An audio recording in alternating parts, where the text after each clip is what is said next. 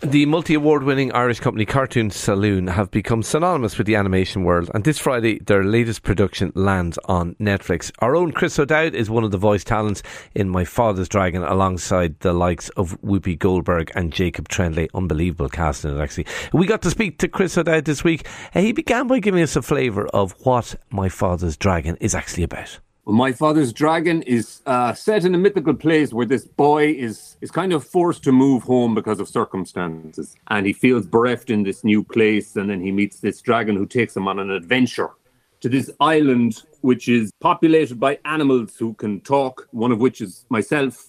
I play a baboon called Kwan, and Ian McShane plays another kind of primate. And then this boy and this dragon have to try and save this island. It's the general vibe. Yeah, it's an extraordinary cast that you're working with. I mean, just to mention a few of the names: Jacob Tremblay, Rita Moreno, Alan Cumming, Whoopi Goldberg, and a fellow from Boyle as well. I know it was great to get in there in the back door. How difficult is it to do an animation film, particularly a Cartoon Saloon one? Because I mean, they're so visual. Is it really challenging as an actor to do that? Well, I mean, luckily they're so good at what they do, and Nora had such a clear vision for the film, and we kind of just worked at it for a good while. You know, you stay in this room and it can get quite intense. We were talking about it yesterday, that particularly because I'm playing this particularly angry baboon who is, I suppose it's an allegorical tale about the world collapsing. And he doesn't know what to do, so he's running around cluelessly, shouting at everybody. And so that kind of comes across in the room. And Nora was like, I felt like you were just shouting at me for around 3 days there. And that's kind of what was happening. But you just keep doing it and pushing it. And you can kind of lose yourself in the room. It can be quite nice. You're very insulated from the rest of the world. And you can let yourself go a bit, which is liberating. The beauty, I think, of the Cartoon Saloon films, I don't know if you agree. I mean, obviously, look, there's something there for a younger audience as well, but it goes beyond that as well, doesn't it? Oh, 100%. I mean, we're in California now, and we were showing the movie off a little bit, and we did a screening yesterday that Glenn Keane was the moderator of. And Glenn Keane, although it sounds like he's an oil distributor from Longford, used to be the head of Disney Animation. And the way that he was waxing lyrical about the work the Cartoon Saloon it's an incredible company that they've got over there. I'm just so happy for them. Happy to be part of it, but also just kind of a cheerleader also. Yeah, talk to us a little bit about Nora Twomey, because she is an extraordinary character and a kind of a came to the industry in a kind of a very roundabout way as well. God, you know what? I don't know what her background was before that. I know that she did an internship in Disney, and we've done a lot of kind of animation events over the last few days here. And it's not a world that I know particularly well.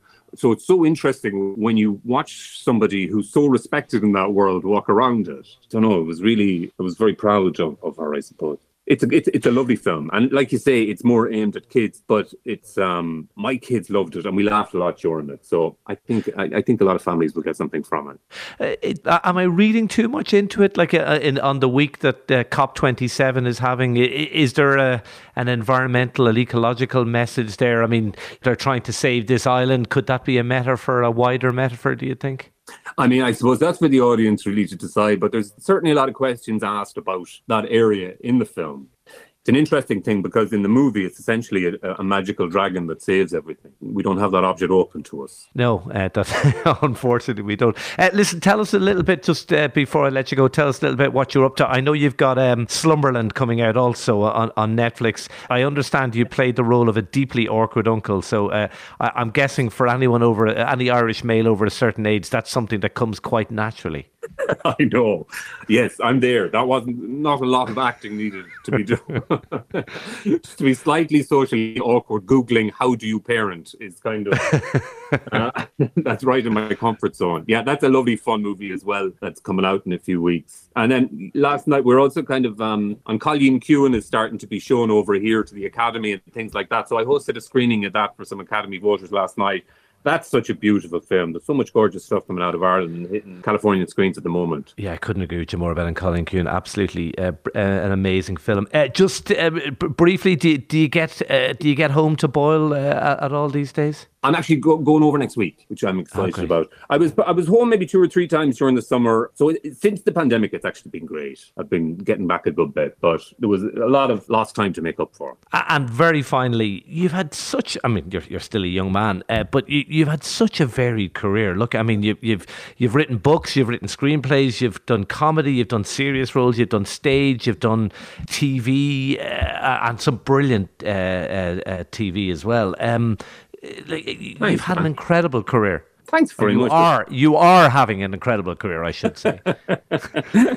I'll take it. I think there's loads more fun stuff to come, and I'm really enjoying myself. I'm having a really good time and loving the work. You know, I hope everybody else is enjoying it too. I thought you were fantastic in State of the Union a year or two ago, and it was a role. It was a role. I think. I hope I'm not in any way offending you by saying a role maybe people wouldn't have expected you to be in, but I thought you absolutely nailed it.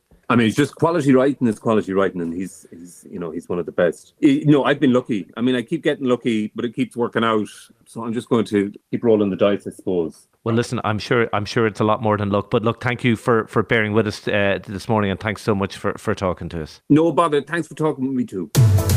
News Talk Breakfast with Ciara Kelly and Shane Coleman. In association with AIR. Weekday mornings at 7 on News Talk.